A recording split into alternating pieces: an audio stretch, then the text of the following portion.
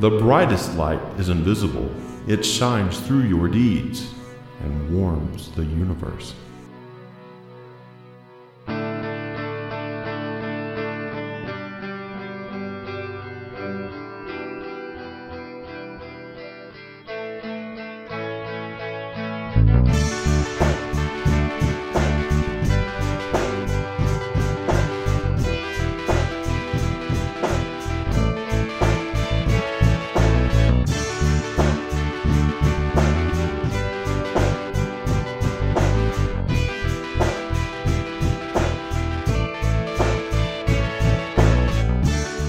And we welcome you back to another episode of Drive Back the Night, an Andromeda series podcast. I'm Ryan Mazzocco. And I'm Ethan Maestri. Each week, we bring you another... Oh, no, it's happening again. Oh! Okay. I don't know why I'm here again. Ethan, where are you? Oh, there you are. Hey, Ethan. Ethan, how do you know my middle name? Never mind. I'm John Maestri, and I have brought you here because I have this space. Yeah, I remember we used this once before for a bit that we did a couple episodes ago. What are you talking about? This is the first time I just built this space. This is the first time I've brought you here. No, Ethan, we've used this space before. We talked about using it again for another bit in the future, but this is Ethan. I've been here before. Are we doing this bit again? Have I got the wrong Ryan? I'm sorry, sir. I may have pulled you from the wrong timeline. Are you like an evil Ethan or something? Can you not see the goatee? Yes, of course I'm the evil John. Hold on, your microphone's in the way. Lift your head up a little bit. Oh yeah, sure enough, there it is. Okay. Yeah. I meant to bring Ryan R. Mazzocco here for nefarious purposes in this large room that I have built to, torture him. Oh, okay. Yeah, it's a nice room. I liked it better the first time I saw it, but yeah, it has its virtues, but mainly it's to intimidate. Do you feel intimidated? Yeah, totally. Okay, then it's Definitely doing its job. Yeah. Hey, good luck with your evil plot. Oh, thank you. I appreciate that. I definitely will, once I get the right Ryan in here, yeah, it's going to be a mess. Yeah. Okay. All right. Well, you going to send me back? Yeah, let me, the darndest thing is finding that button for this thing. Ah, there it is. All right, here we go. Go! Ryan, where'd you go, John. man? You just disappeared off my screen. Oh, hey, John. How do you know my first name? Oh, it's a weird thing. I went somewhere. I met some people. It's not important. You know what? Let's just move on with the show. All right. The warmth of an invisible light. That's what we're doing here today, Ethan Maestri. We are up to episode number 78. Can you believe that? We're trucking right through, just a little more than halfway through season 4, and making some great progress. As Kermit and Fozzie once sang, moving right along. What do you think? Do you have a summary for us? Or no, you want to do trivia first, don't you? I'd like to do trivia first if I could.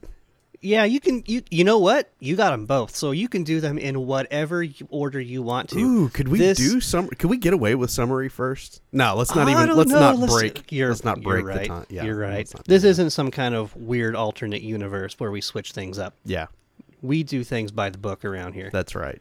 Okay. Trivia for The Warmth of an Invisible Light. This episode was written by Matt Kine, and this is his first credit since Deep Midnight's voice late in season 3. And obviously we do remember other episodes that he did, such as To Loose the Fateful Lightning. So he's definitely an alum that has written quite a few episodes of the Andromeda series, and so it's good to see him back for this 4th season. It was directed by the ever-present Jorge Montesi. Now, he was leaned on heavily for this 4th season. This is his 4th directed episode so far, and he still has one more to go. But that's not as much as he's going to have in season 5, in which he has 9 credited episodes as director in the 5th season.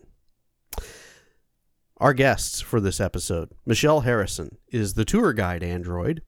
She has an impressive list of roles since the late 1990s, including Stargate SG-1, The Twilight Zone, Fringe, V, that is the rebooted V series from the 2000s, Stargate Universe, and recurring roles as Diana Bolton in the series Continuum, and Nora Allen, or Speed Force, in the CW The Flash series. Michael Anthony Rollins, he plays Marshall Zebra in this episode. His credits include in-genre appearances like Total Recall 2070 as Martin Arenthal, Relic Hunter, Jake 2.0, and Blade Trinity.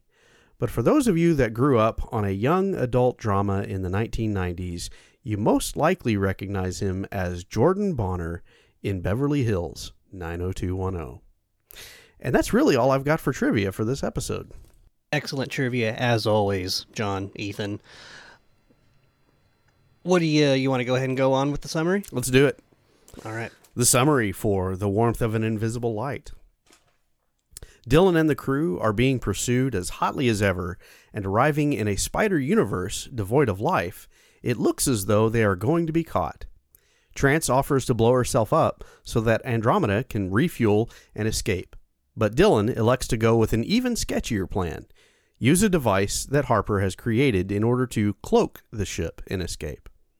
Because it isn't finished, Harper doesn't want to use it, but Dylan forces him to, which forces Dylan out of their reality and into an alternate future where Dylan is long dead and the rest of the crew have alternate roles to play in the universe. But almost unbelievably, all in the same location. In this alternate universe, Dylan was able to stop the Nietzschean revolt, preserving the Commonwealth, and dying as an old man in his bed. This allowed the Abyss to corrupt the Commonwealth, making this reality a dark and sinister one that Dylan feels compelled to try and correct. He rounds up the old gang, sans Harper and Rade, who are an evil, tyrannical duo, with a mechanized Harper as the supreme commander of the Commonwealth. Believing Dylan to be a bomb about to blow up the commander, they chase him around the Monument Planet. Dylan appeals to Harper's good side, but just as Harper decides to go toward the light, Rade betrays him and truly sends Harper on his way, killing him. Go toward the light, Harper. Rest in peace. Dylan is joined in this alternate reality by a version of Trance that helps him to recover and use Harper's cloaking device to return Dylan to his proper reality. While Dylan may have felt like he was gone for at least 40 minutes, in reality he was only gone 30 seconds, and, miracle of miracles, in that time Becca has come up with a plan of escape. But still needing a little help, a part of Trance detonates in the area as a massive supernova, giving the Andromeda all the fuel they need to leave the Spider Galaxy and their pursuers behind. The end. Hey, Ethan. Sir.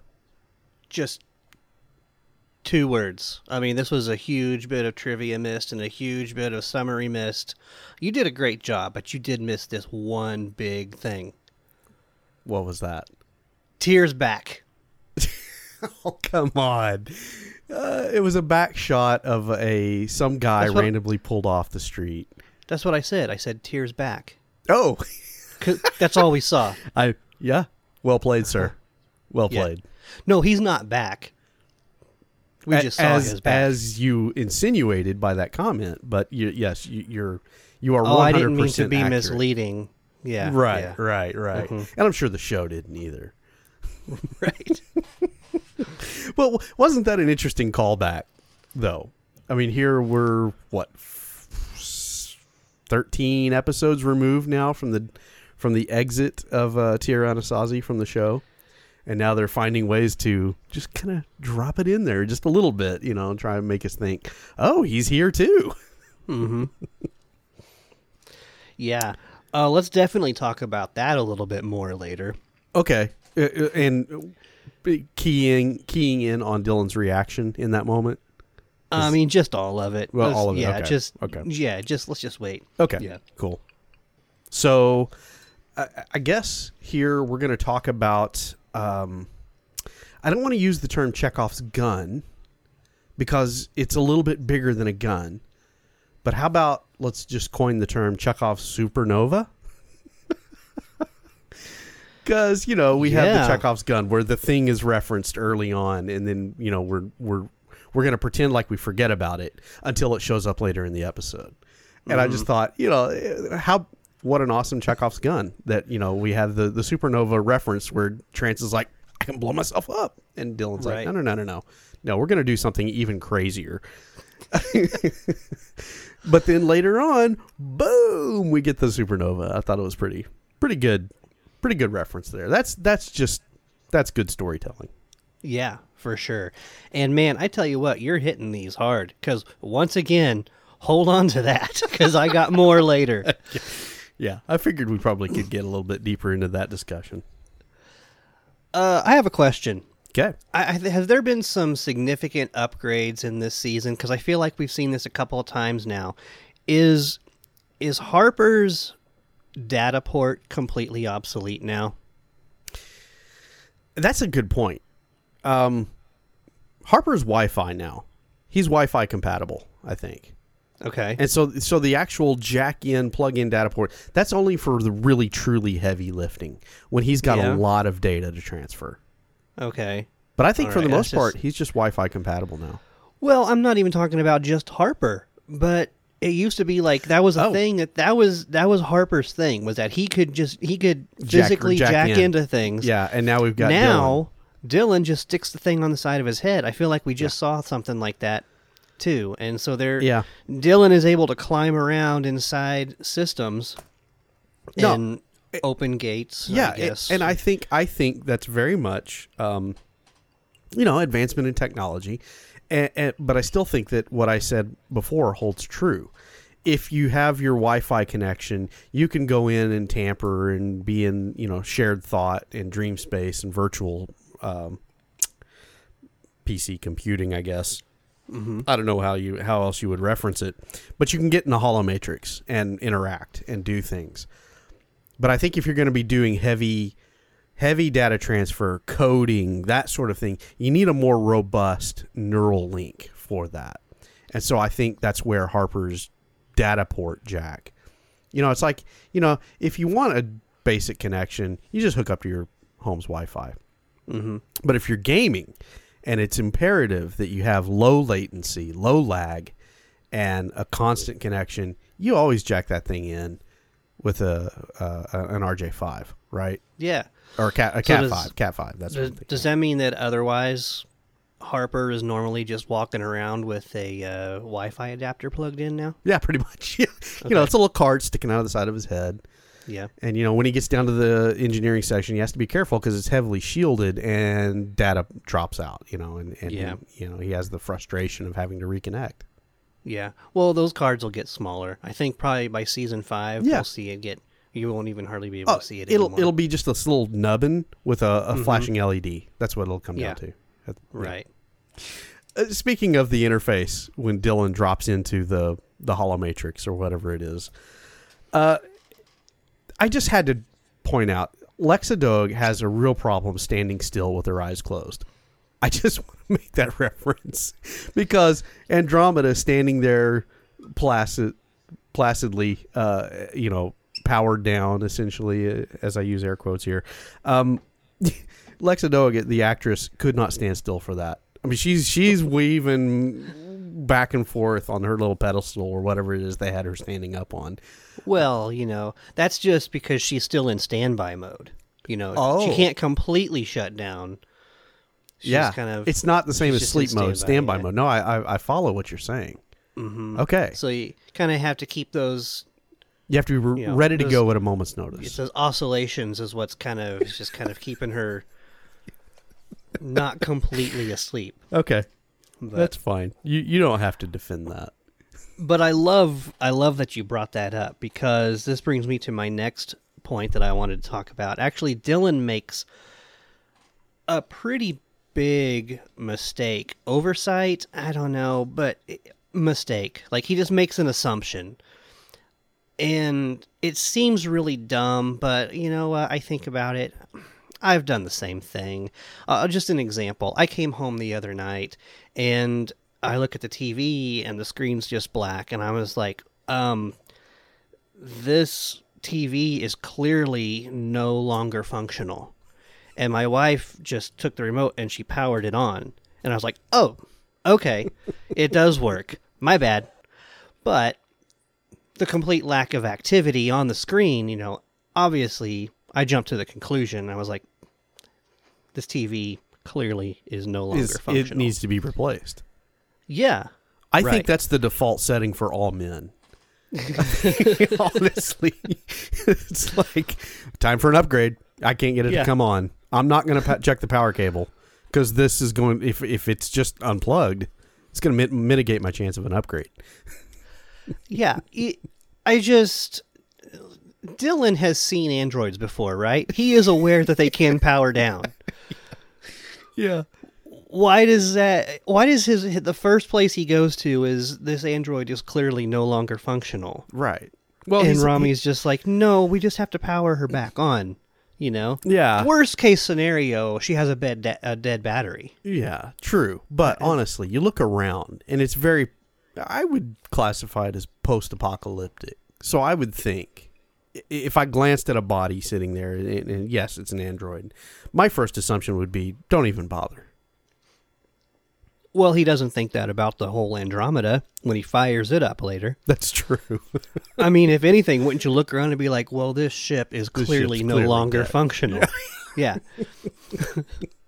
Yeah. Everybody else assumed that. Yeah, pretty much. And speaking of that, seriously, in the 200 some odd years, since the last time that, you know, anyone was there at the Monument Planet, seriously, nobody in the rebellion or the resistance, whatever it is, nobody's tried to get Andromeda out of mothballs. They didn't tap a screen. They didn't try to revive the Andromeda, this warship that would have come in really handy, as Becca indicated. If only there was anyone with the know-how to do something like that. Oh, wait, Harper has been on this planet the entire time. You don't think he would have been interested in that? Yeah. Yeah. But no, apparently not. All right, Ethan, gun to your head, quick decision. There are no wrong answers, but there is only one correct answer. Who is on your Mount Rushmore of Starship captains? Wow. How many do I have to name here? Just one? Well, I can't. I'm telling you that would be too much information. I told you that there's would be only too one much. right Okay, answer. so one right answer is Captain Dylan Hunt. That is correct. Okay, there it is. That is correct. Yeah. So it's a good thing they have that Mount Rushmore ready to go. Mm-hmm. Yeah. And it was a very good likeness too. Yeah, it really was. Yeah. I watched this episode 3 times. Twice on the monitor I'm looking at right now, which is a 32-inch monitor, 2K. But when I switched over to my big screen TV and watched it there, it finally really stood out to me just what a good rendering that was, actually. So whatever student was putting that CG effect together, props to them. I hope they graduated well and had a career in television. Excellent. You should have looked into that in your trivia. I kind of tried to. Okay. But there's no information on that. Honestly, I searched for things, but I wasn't finding anything. So, unfortunately. Bummer. Yeah, the further we're getting into the series, the less information I'm able to find. So you'll notice that trivia is starting to really kind of dwindle down. I have not noticed that because you do such a fantastic job, Ethan. I do try. Yeah. I would be on the Mount Rushmore telling you that of podcast trivia. Yeah, you would. Researchers, I think. Yeah, you but, would. And I'm going to keep telling you that because I don't want to do it. History decide. Yeah. Gordon Michael Wolvett had trouble running in his boots. I'm just gonna point that out too. there's the one scene where he goes running out of the room, and I don't know what boots they had on him, but he was uncomfortable in them. They must have been 3-inch platforms because it was awkward looking as all get out. Yeah, the whole outfit was a little awkward for me. Yeah, a little bit. I couldn't figure out what was going on. Did he break his neck at some point? Is that what was going on there? I don't know. I know there was some sort of mechanical or computer augmentation. Yeah, but as far as what were those things that were sticking to his head? Yeah. And then going down to that Egyptian-style breastplate. Yes. Yeah. And they had the little levers on there, I guess, to allow for a little bit of head movement. But the whole time he's talking with Rade in his close-up, all I can see is those things moving up and down as his shoulders are moving. And I'm like, this is just distracting. Yeah. As a prop, this is just distracting. They're not doing their job. No, they're not. Yeah. They're not augmenting the storytelling. Okay. And so tell me if basically what I'm getting out of this episode is that if Dylan had just waited 30 more seconds, Becca would have figured out the situation and they would have had a solution. Obviously the attackers had already quit chasing them because the ship wasn't shaking. So nobody was apparently firing at them by that point. He just needed to be a little bit more patient, right? Well, they had lost them at that point. Oh, that's true. They had. I believe they had shaken them off, but there was still the matter of refueling. True. And otherwise they were going to find them again. Okay. Right? Okay, so Dylan had to go away. Okay. Maybe. Oh, No? No. Okay. No, he's still, if they'd have just hung around for 30 more seconds, because that's all the time that it took but they wouldn't have known about Almathea. Or would they? Because I do feel like Trance in their timeline would have been like, hey, why don't we steer toward Almathea? Yeah, because she kind of gave him the wink and the nod. Yeah, right? Exactly. Okay. She knew what. Yeah, so Dylan didn't have to disappear. So Trance knows about Almathea in any timeline. Yes. Okay. Yep. That's what I'm thinking. All right. Yeah. Okay. You know what? Honestly, what you just said really kind of brings me into my next point, which is we're going to shift gears here. We're going to talk about the episode a little bit more seriously now. But since that was what you concluded here in that segment, I'm going to go ahead and lead off and just talk about that. One of the notes that I have here is, why complete this mission at all? Because Trance tells Dylan that the Abyss is working in all of these different universi.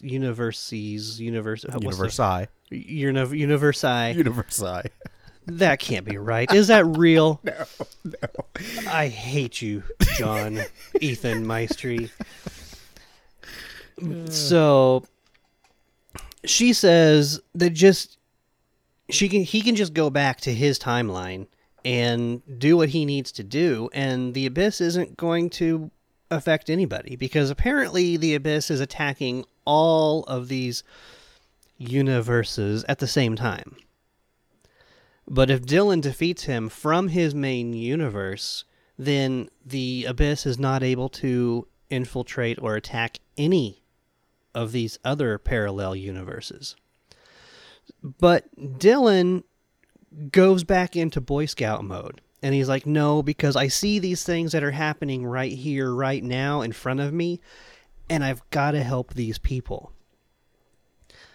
Why is Dylan suddenly so short-sighted that he has to stay here longer, possibly get himself killed, in order to help the people that if he goes back home and completes his actual mission, none of this even happens for them anyway. Like, he saves them by going home and completing his mission. Yeah, except that a wrong was directly in front of him and he could not walk away from it. I mean, if that's the one thing we've learned about here we know this about Dylan Hunt, If he sees a wrong, he has to address it. The problem being, yeah, he's not keeping his universes straight. Mm-hmm. and quantum entanglement, and exactly what you said. If he goes back and completes that mission, then the things that are happening here that he sees going on, that he feels like he has to address, would never have happened at all.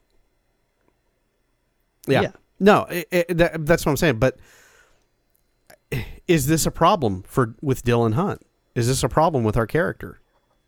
That he is so good that he gets blinded by doing what is right.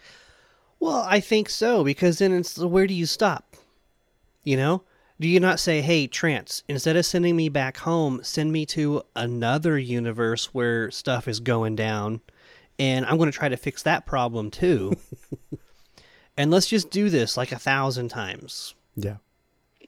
And fix them all.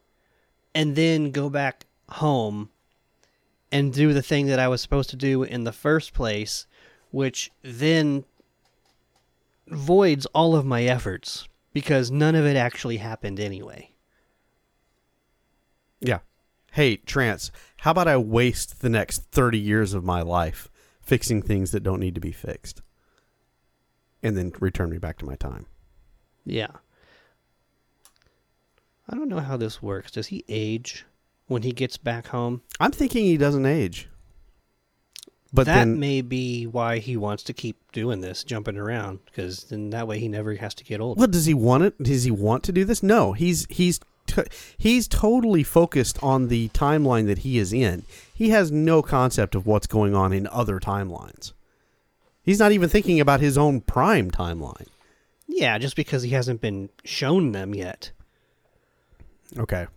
But that's also the short-sightedness, right? Yes, if he yes. lands in this universe and he sees all this stuff going on, he sees Trance, the same Trance that he knows from his own prime timeline, then are there not questions? Hey, what else is going on? You're seeing everything else that's going on. Is there anything else I need to do? And she says, you need to go back home and take care of business. And he's like, that's great. I love that idea. But first, I would have fixed this one. yeah. I would have had my cake Okay. and eat it too. But don't you see that if you go back home and fix that, then that kind of fixes this one? I hear you, and I love that idea. I hear what you're saying. Mm-hmm.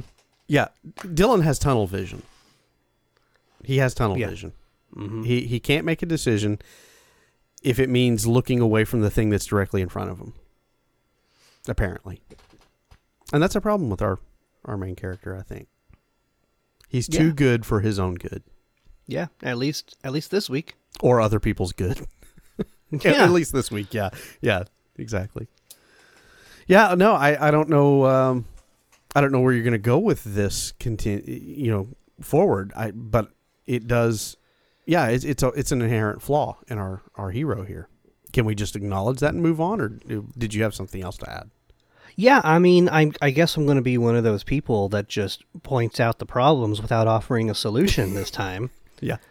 I normally don't like to do that, but I don't know where else to go with this other than because, I mean, this is a one-off episode, basically. We don't really deal with this. It's not a thing. I was going to say, just, do we have Rufio Becca showing up in a later episode where something has gone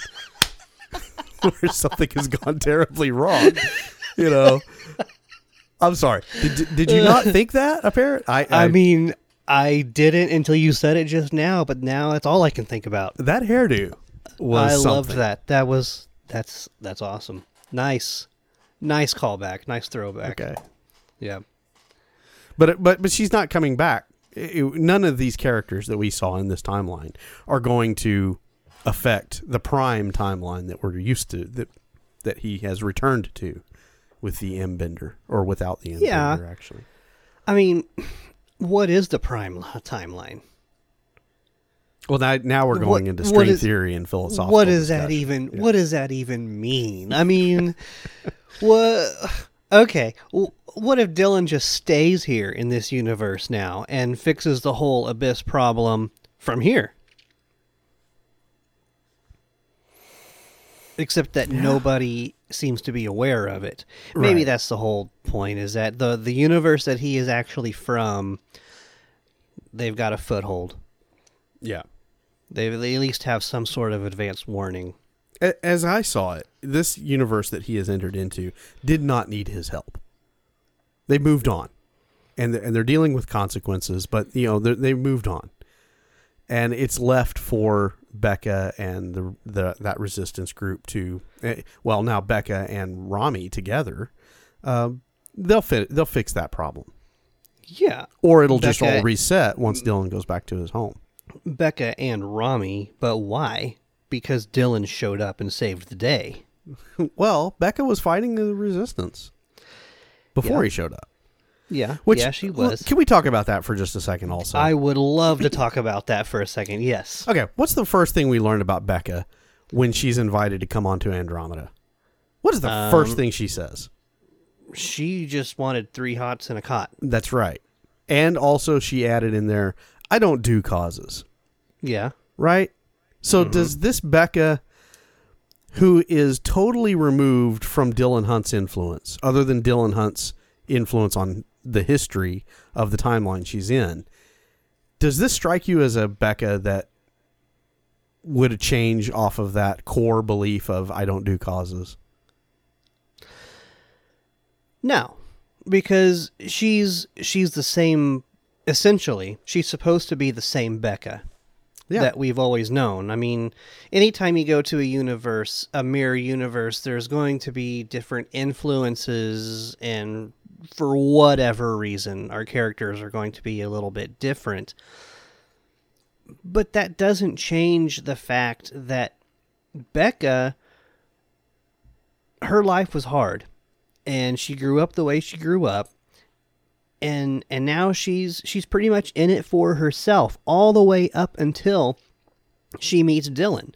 And the only reason that she starts to have that change of heart and to have that allegiance to some sort of commonwealth or any sort of cause is because the cause found her, right?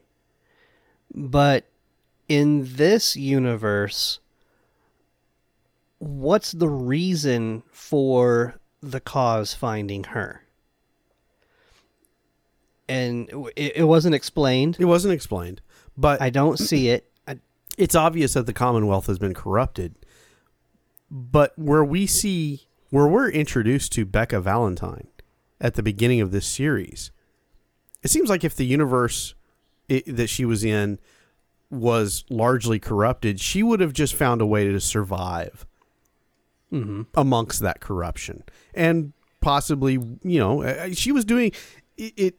It has always struck me that Becca Valentine, before meeting Dylan Hunt, was doing shady things, right? Mm-hmm.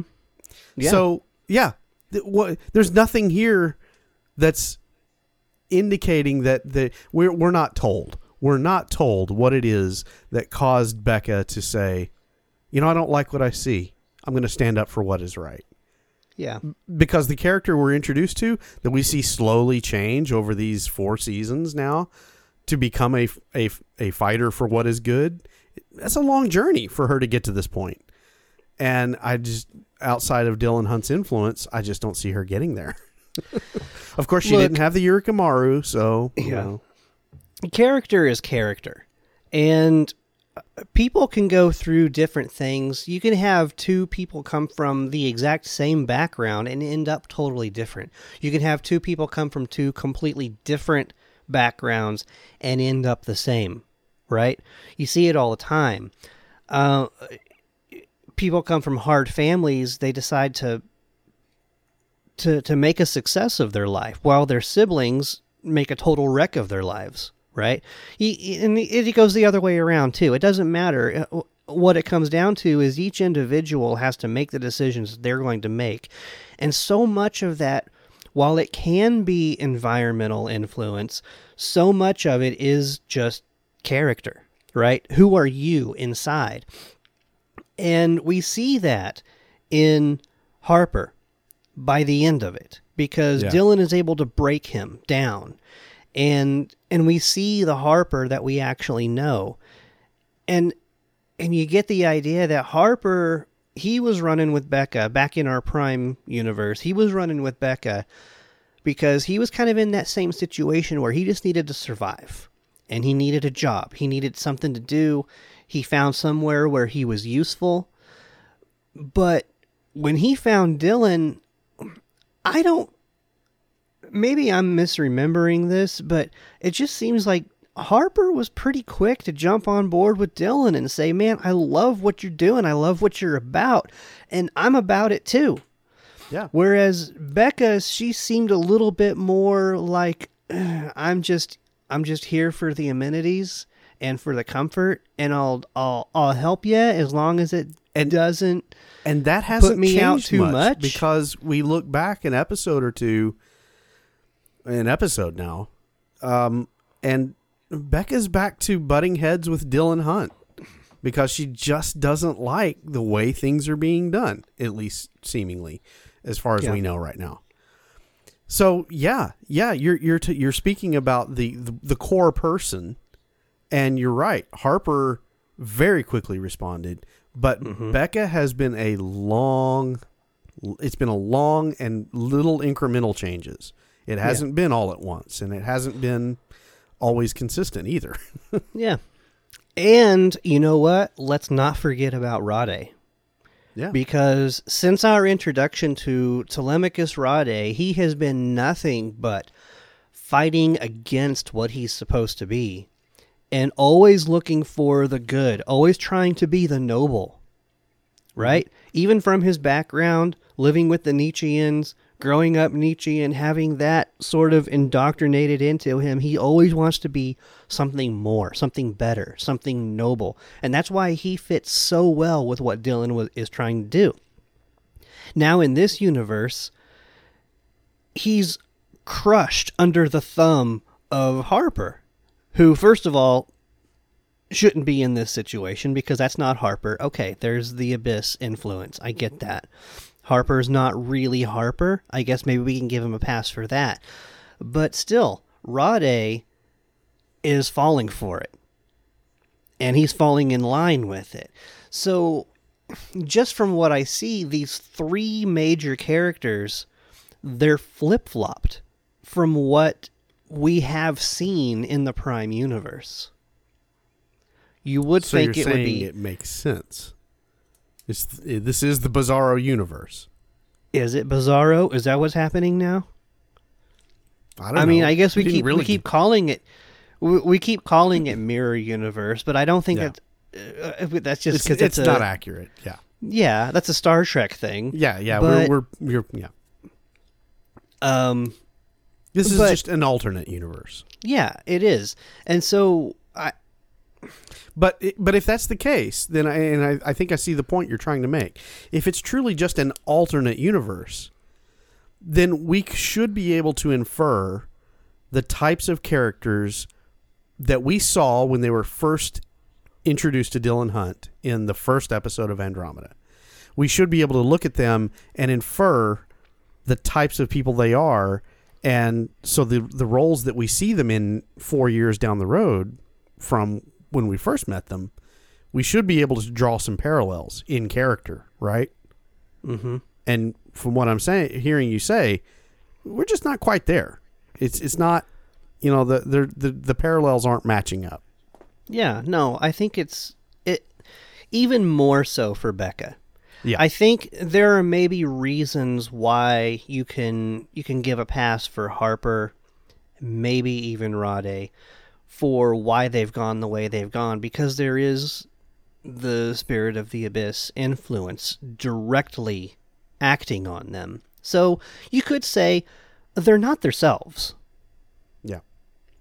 But that doesn't answer the question for why Becca is the way she is in this universe. Because, you're right. What you said earlier, she's just going to keep her head down and she's going to survive. Yeah. I'm sure she's going to do well, but she's not going to be leading a rebellion. Yeah, that's just not her personality. Mm-hmm. Yep. I want to explore this concept of the Abyss corrupting the Commonwealth post retired Dylan Hunt his death. He's passed on. He saved the Commonwealth. He put down the Nietzschean revolt. So in his absence, the Commonwealth is corrupted by the Abyss. Now, does that mean that the Abyss just totally didn't put together a Magog invasion? Is that what this means? Or that it takes Dylan Hunt to discover it. Okay. The Magog have been in... Had the Magog been known in the time before the Nietzschean revolt? I can't remember the timeline now. Oh, you know what? That's a really good question. I want to say... We're live having this discussion, so that's why I have done no research on this, because it's just now popping into my head. Yeah, I want to say no. Because, right. I mean, Dylan didn't really act like he knew about the Magog the first time he met Rev Bem. Right. Right? Right. I don't know. That was a long time ago, so maybe I'm getting this totally wrong. I know. But well, and I'm thinking there was the one of the first Magog attacks was talked about as new. It started with a B. New Brussels, New Braunfels. I forget what the name was, but it was something that it seemed like Becca and Harper were definitely familiar with, and the other crew were definitely familiar with. But for Dylan, it seemed like he was learning about all of this. So I'm going to guess that the Magog came after Dylan disappeared, as I remember it. So it still begs the question: Did the Abyss just realize, hey, I can do this because the Commonwealth is open to corruption, and now I can exert my will on the universe without having to cobble together a world ship full of Magog to come, wipe these galaxies out? Because now it feels like the everything is fundamentally different. And I'm just wondering what caused the Abyss to take a completely different tack than what he's doing in the universe in which Dylan normally exists in. Well, yeah, and that brings into question, is there one singular Abyss that is acting in each of these universes or at the same time? We're not going to do that. In each of these at the same time, because if what Trance says is true, that if Dylan completes his mission in the Prime timeline, then he's able to defeat the Abyss in all of them. So, because if we think about this as a multiverse thing, okay, so then that means there are infinity number of Dylans, there are infinity number of Rades, there are even infinity number of Tears. Some of them he's still alive. So there are not an infinity number of the Spirit of the Abyss. There's still just the one. But he's able to access all of this multiverse. Well, is the Abyss able to segment himself the way Trance apparently is able to do? I would imagine they're the same type of entity. They have the same abilities to exist in the universe. So I'm going to assume the Abyss has the ability to segment himself throughout these realities, just the same way that Trance does. Yeah, if that's the what case, it sounds like. Yeah, and if that's the case, then at some point something happened or didn't happen that allowed the Abyss to say, okay, this is the best course of action for this particular eventuality. Mm-hmm. That's the only thing I can come up with to kind of wrap my head around why there's such a discrepancy in how Dylan's timeline is working out and how this one is working out.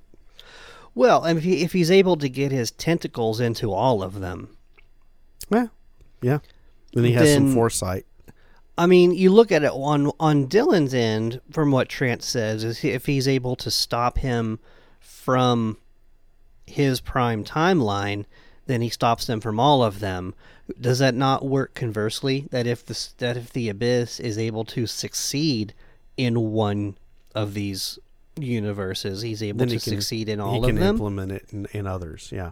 So maybe he's got a multiverse worth of different strategies going on. Well, And we just happen to be following one of them. Yeah, and that's why it seems so different, because it is truly a different branch. And coming back to, Trance is able to, snip the bonsai tree and change eventualities, right? So it stands to reason that the Abyss can kind of do the same thing. So if he's got a lot of feelers out there, then he has a lot of data and a lot of insight to see how to advance his plot. Mhm. So yeah, okay, that kind of helps this version of the universe make a little more sense to me. You mentioned something very briefly. It was almost a throwaway line in your summary, but I couldn't throw it away. You said something about we're in this alternate universe where still all of our main characters are. So we were talking about multiverse, mirror universe, whatever you want to call it.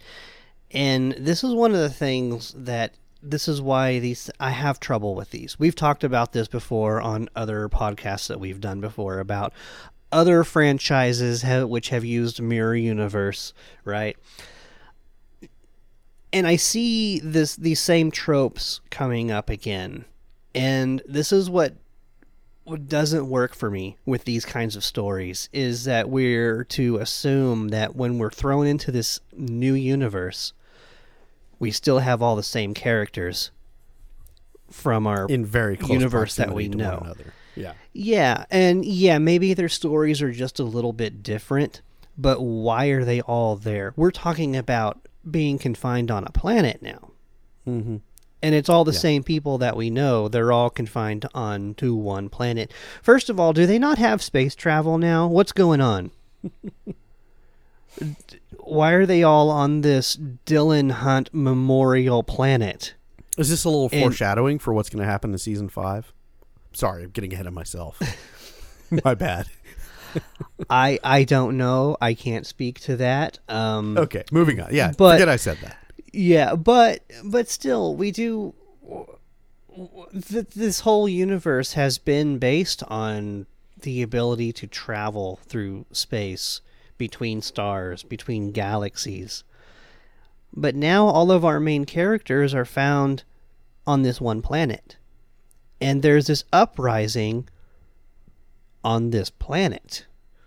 We have this one authoritarian ruler on this planet.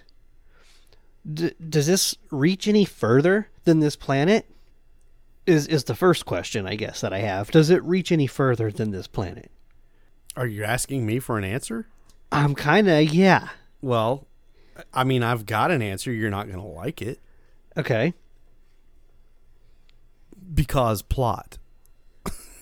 I mean, this whole universe exists because they have to make an episode with the contracted characters and actors that they have for this episode. This is the only way and the only reason why this scenario exists. Because the reality is, there is no way in Hades that all of these people are in the same location, on the same planet, fighting this galaxy, what apparently should be a galaxies wide struggle on this one planet together. I mean, there's no reasonable reason why this should be happening. Well, there is in series precedent. Tyr talks to Harper clear back in season 1, or maybe it was a season 2 premiere. I don't know. But anyway, he's talking to him about probabilities and overcoming all of those things, right? And he's talking about how just the absolutely mind-boggling numbers as far as the probability of everything working out throughout history so that his parents would come together at the exact same right time so that sperm and that egg would meet together to form Harper, right? Because Harper is an individual that is, all of those things have to be perfect for all of that to happen, for him to even be in existence.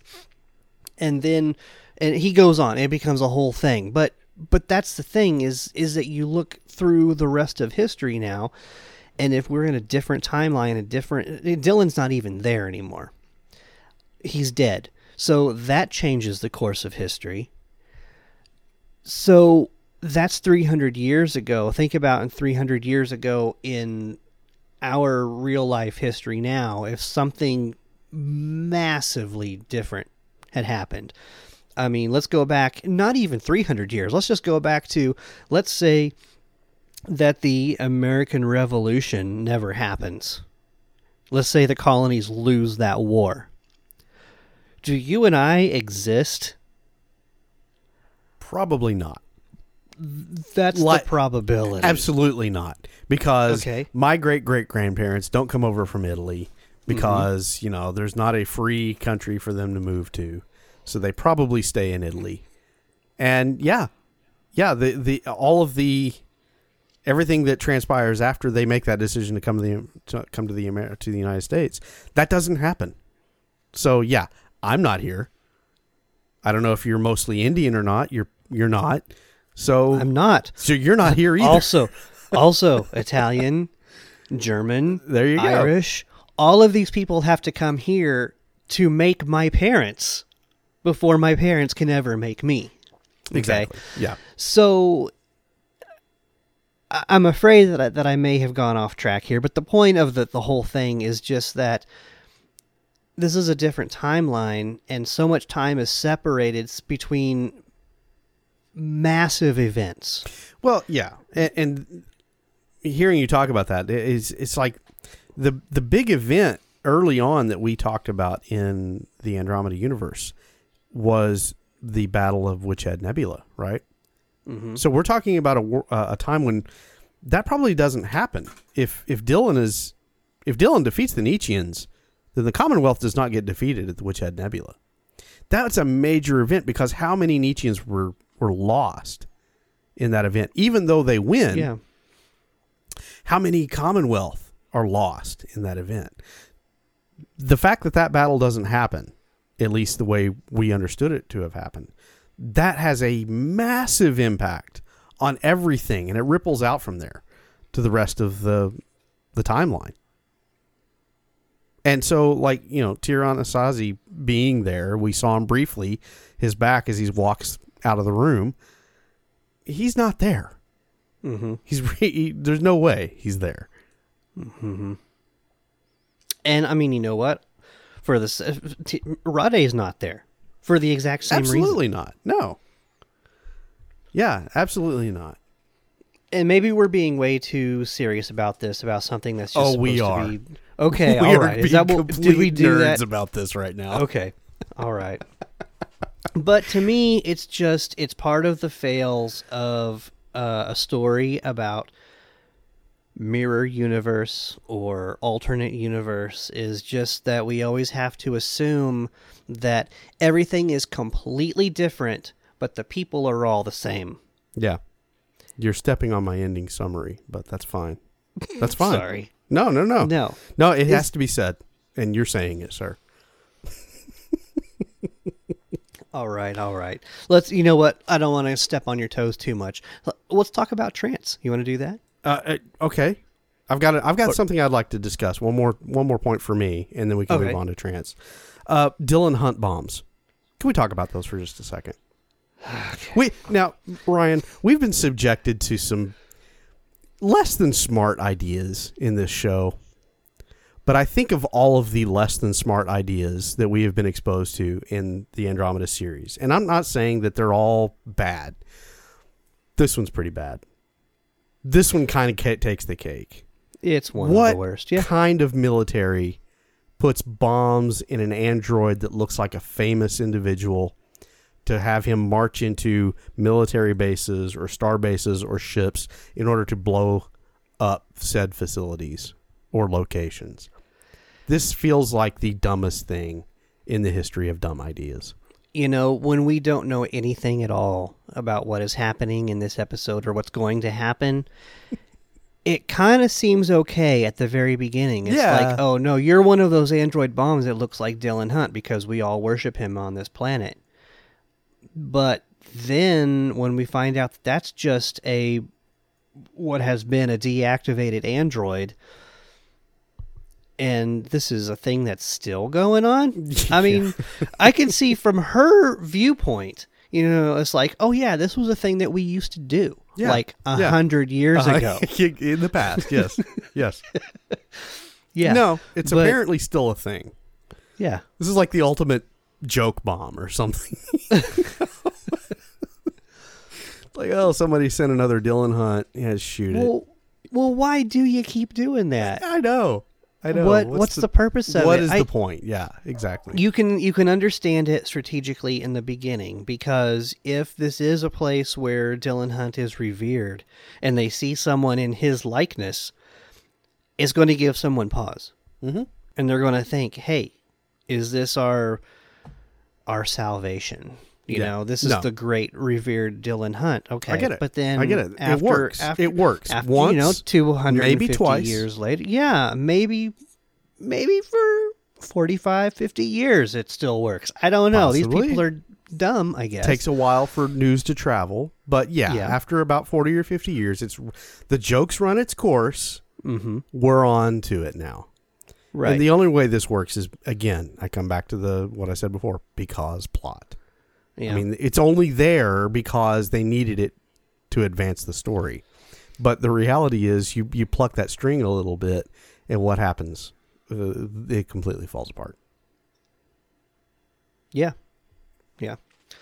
I mean, if they're smart, then they're going to send out more androids that look like them and their own soldiers. Yeah. Or that look like nobody at all. Whatever. Yeah, faceless. It doesn't matter. Faceless, yeah. Whatever. It's people that blend into a crowd. Yeah, that makes Or more here's sense. a thought, maybe just, I don't know, missiles. Like, why? Wow. Who would have thunk? Yeah. Huh. Yeah. There you go. Let's talk about trans. Let's move on from that. All right. So, actually, I have a couple of things on trans. They all kind of dovetail, and I'm going to try to keep all of this straight. But, so, in the beginning, we have, like you mentioned, about the Chekhov gun, right? So, Trance offers to sacrifice herself, right? My first thought is, why is this not a last resort option? Right. We've never seen this come from Trance before. Okay, it's true that we kind of have just recently learned really what the true nature of Trance is. Yeah. Even still, why is she now suddenly ready to sacrifice herself in some sort of supernova? Yeah, and what's the logistics of that? Is she like any star that she wants to be, that she can just trigger? Okay, so we're going to move to that point. Okay, so sorry, I felt like this was a good time to bring this up. Yeah. So, because at this point, we still only know that Trance is a star, or she's an avatar of a star, or a conglomerate of stars. Yeah, but there are many of her. So, do the many of her represent all of the many stars that are out there, or do all of these stars have their own avatars that can also spread across the multiverse? I'm not exactly sure. You mentioned I'm not something exactly sure, and my brain starts to hurt when I try and follow those tendrils. Well, and you mentioned something earlier about when the Almathea star blew. What was it? What was it that you said? I feel like you kind of made an assumption. Yeah. In the summary? Or said, maybe... what did I say? I said a part of Trance detonates in the area as a massive supernova. Okay, so that's making the assumption then that this Almathea star is part of Trance, or that Trance is part of that star. Yeah, well, I understood... So the part of Trance that was with Dylan in the alternate timeline, I assumed that was her. She said Almathea because that's the star she's connected to. How she knows that Dylan's going to go back to a timeline in which he's in a spider universe in which she's located, whatever. But apparently she knows, and that's the star she can trigger. Yeah. Or the stars are in communique with each other. Okay. That's a whole other ball of wax that we really don't have enough show for.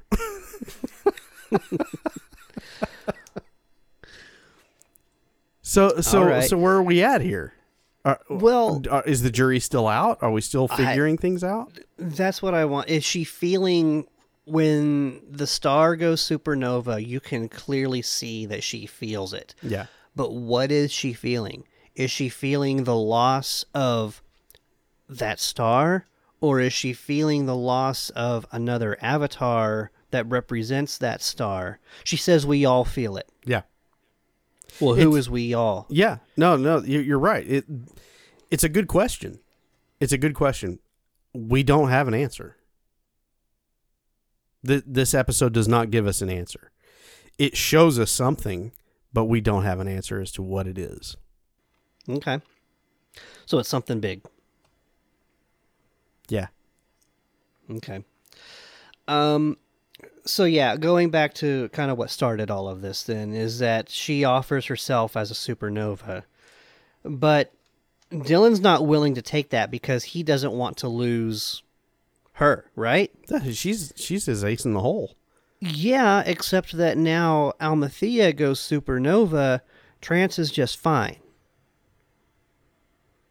So, is that a clue? Because when she says that to him at the beginning, she is basically saying, I can go supernova. Yeah. So is that wherever her avatar is? Like, that's what I'm saying. That's what I'm saying. They're insinuating something that I don't think we've seen enough of to know how it's supposed to work. Okay. And this is what's bothering me is because I know what trance is. Okay? Yeah. I don't want to get ahead. I don't want to jump the timeline. I know what trance is. Yeah. But this is very misleading, and it's because it's hiding everything. I don't know what the end result is. So for me, I'm just like, we don't have enough data. Is the way I'm having to approach this. So it's like I don't have an answer for you, and I'm okay with that. We were shown something in the story. If they make it work at the end of the story, then I'll be able to look back on this episode and say, yeah, okay, I see what they were doing. All right. But I do have enough data, and it doesn't reconcile. You're not helping. You are not helping, sir. And I knew we were going to get down to this as we got into these latter episodes. But you know what? We can debate that later on. What do you say? Yeah. Can we put a pin in this one? I would love it if we can put a pin in this, especially later on in season finale of season 4 and on into season 5, when we really, really get to understand who or what trance is or isn't. Well, you're only talking about 9 episodes till the end of this season, so yeah. Okay. Let's mentally put a pin in that and revisit it. If we do it mentally, then we're not going to talk about it. That's the problem. Hey, you know what? I have these Post-it notes on my desktop. I will put a note in there. Okay. All right. Okay. Yeah, okay. So anyway, Dylan's not willing to make this sacrifice of allowing Trance to go supernova. Yet he is totally willing to let Harper use this experimental device which might rip a hole in the space-time continuum and destroy all of them. That's totally okay. Well, as I said in my summary, we're not going to do this character-altering, show-altering thing But we're going to do something even sketchier that may actually kill one or both of our characters that are in the room. Or all of them, Or if all it of does them, the worst yes. of what Harper said it's going to do. Yeah. So here again, we're talking about flaws in our hero. Dylan's extremely short-sighted in making this decision. I mean, I understand him saying no to trance. We're not there yet, okay? That makes sense. But do you go to plan B being possible total annihilation? I don't think you go there. I think you try and fight it out. Try and disappear. Try to get someplace secluded. Catch your breath. Let Becca think for 30 seconds. And then go from there.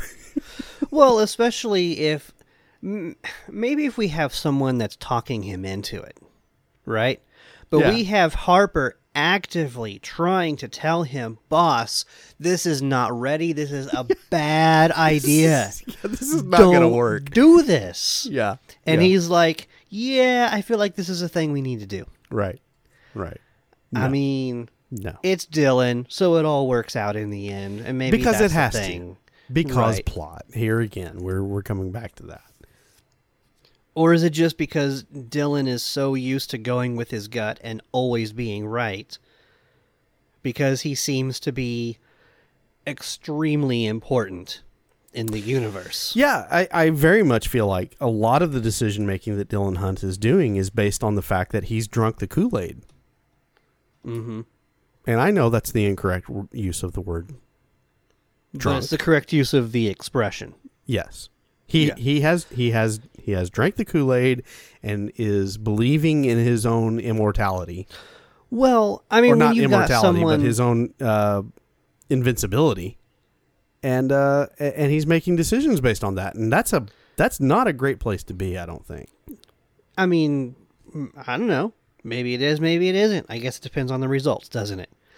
Because when you've got someone like Trance who has... I mean, she is what she is, and Dylan is still trying to figure that out, but she is something very, very special. He knows that. She is something bigger than all of them, and she has 100% hitched her wagon to him. So that's got to make him feel like, yeah, whatever I'm doing is right. That's got to do something to you, right? Yeah.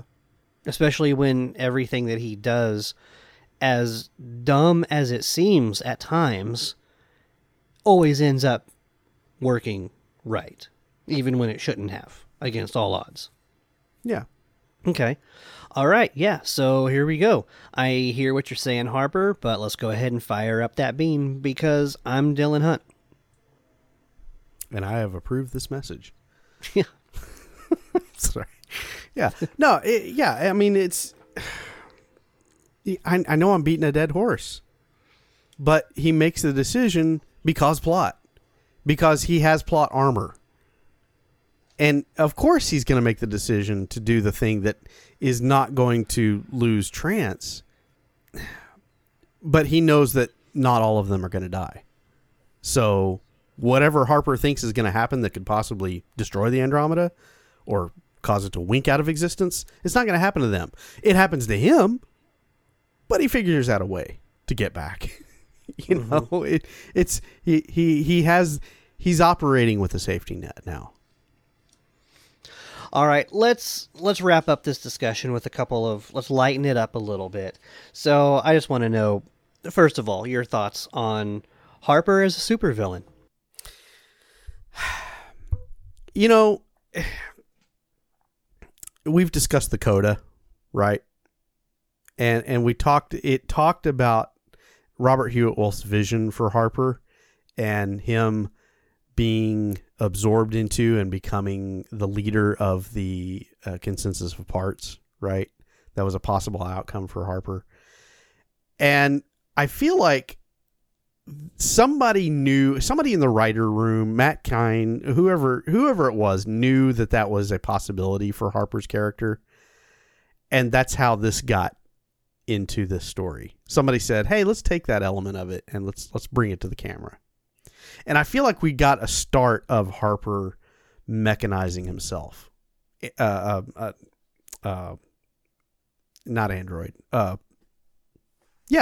Android, turning himself into a bit of an android, mechanizing himself and being absorbed by the technology that he loves, and thinks about and tinkers with, right? And I feel like we got an element of that here, and I kind of liked it. But there again, this isn't Harper's role. It's cool. And the idea of it is cool, but Harper as the supreme leader and this mechanized being, whatever he is becoming, doesn't match up with the Harper that we've come to know and love. Yeah. I think they did it more for the shock value, because if you're going to look at the two that were on that side, I think it would have made more sense that Rade could have been that supreme leader. Yeah. And Harper more his lackey. Yes. Them This putting tech the guy. roles, the way that they put these roles here, you can see Rade kind of being someone who is in more of command, being able to make the decisions, being more of the unquestionable leader, because that's what they say that Harper is. No one questions his orders. And you can see that early on, is that if anybody does even hint at a question of his orders, it seems like their life is on the line. Again, there's the influence of the Abyss, I believe, that's going on here. But, ultimately, that's not the Harper that we know. And I think that's kind of why they did that, is they made this sort of unbelievable version of Harper to make it that much more shocking that this is what happened to him in this alternate universe. And while there is sort of that shock value there, and there is the element of the Abyss influence, I still just have a really hard time believing it. Yeah, I agree. A lot of his characteristics just kind of seemed cartoony as a villain, and I don't know. I'm just not sure why everybody is bending to his every will and command. Yeah. For fear of death. And I mean, he seems like he could have been pretty easy to assassinate. I don't know. Maybe there's something with the augmentation that we didn't see. But anyway, in any event, what we did see from Harper in our main Prime timeline was that it looks like he's on the verge of inventing a cloaking device. And that's kind of what gets us into this whole thing anyway. Yeah. Right? Yeah. A lightsaber hilt with 3 CDs attached to it. Yeah. Yes. Pretty cool yes. design. I did notice that. Yeah. Yeah. But, this was also at a time, it was produced in a time when CDs were still a pretty big thing. Yeah. But also, would Becca not have recognized those? Because she collects CDs. Honestly, I think if you sat a person under the age of 20 down to watch this episode today, they would find that prop more interesting because CDs are less of a thing now. Of course, think you've kids got today Blu-rays don't know and it? DVDs, but Yeah. yeah, The kids know what CDs are. They put their video games on them. not anymore. Everything's digital now. Yeah, you're right. There is no physical media. I don't know if I'd like owning things that are just on a cloud. I mean, what if the cloud goes down? Anyway. Yeah. Tell you what, Ethan, that's starting. I said we were going to lighten it up. It's starting to get pretty heavy again. Yeah, So let's move on. Let's shift gears again. Let's talk about something that is very light, like a bright light, like our quote for the episode. The brightest light is invisible. It shines through your deeds and warms the universe. You are not going to believe who actually said that. Who said that? It was Captain Dylan Hunt. The That was the retired Captain Dylan Hunt, Commonwealth year 98 17. The Dylan Hunt. Yep. Yep. The very one that was on the rock face. Yeah. Yeah. Yeah. That Not was the the one one. that we know. No.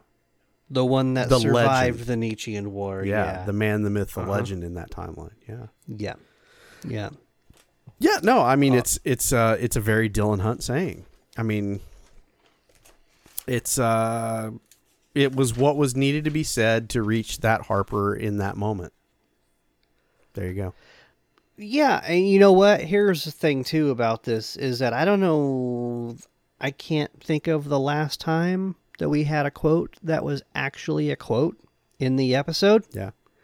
So a lot of times we're always trying to scratch our heads and try to figure out, okay, what is the meaning of it? Is there any meaning of this? Can we connect this to the episode in some sort of logical way?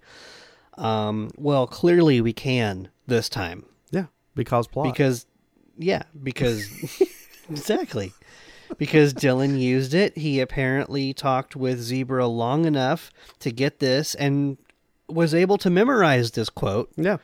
which says a lot about our character here.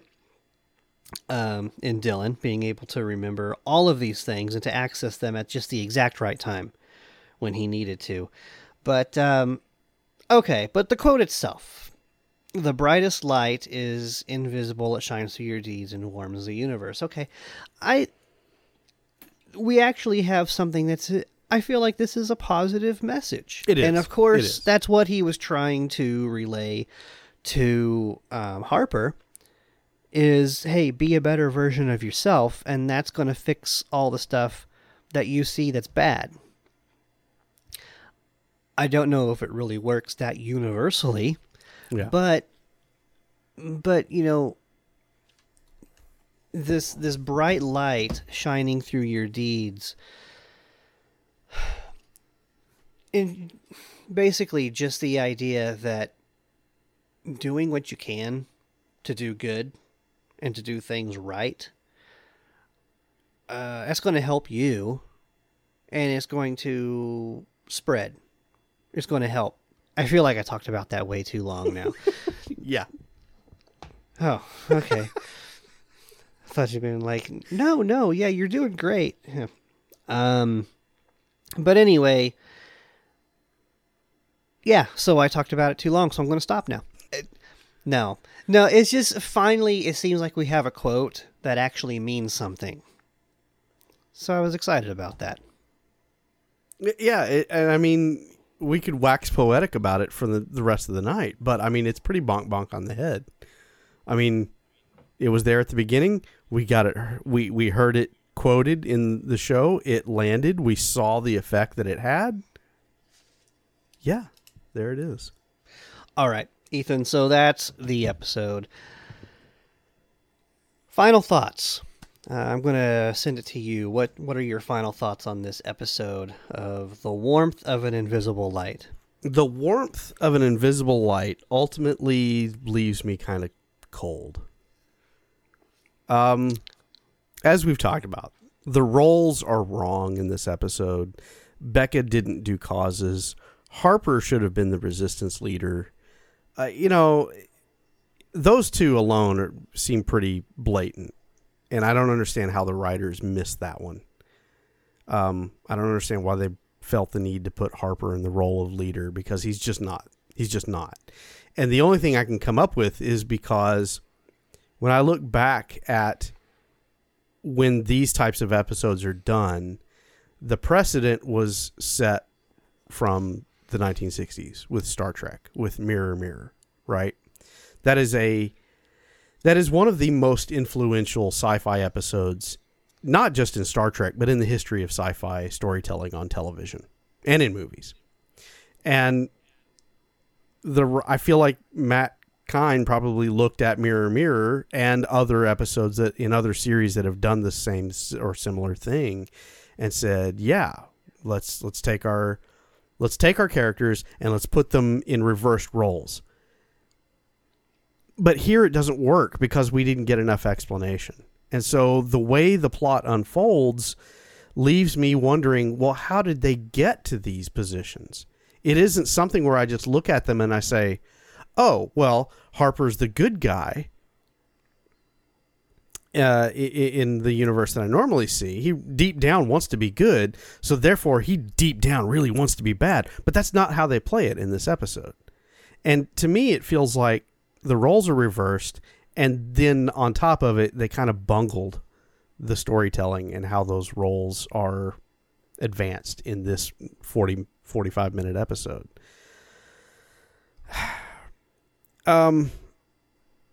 Yeah, this episode left me with a lot of questions, but ultimately this episode doesn't matter.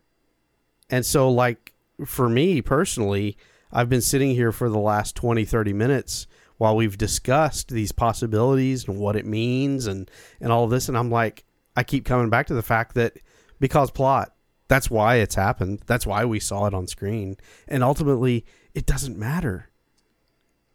We might discuss Trance and who she is and how she spreads herself across these multiverses in a future episode, and I'll file that and maybe bring it back to mind for a future discussion. But everything else, who cares?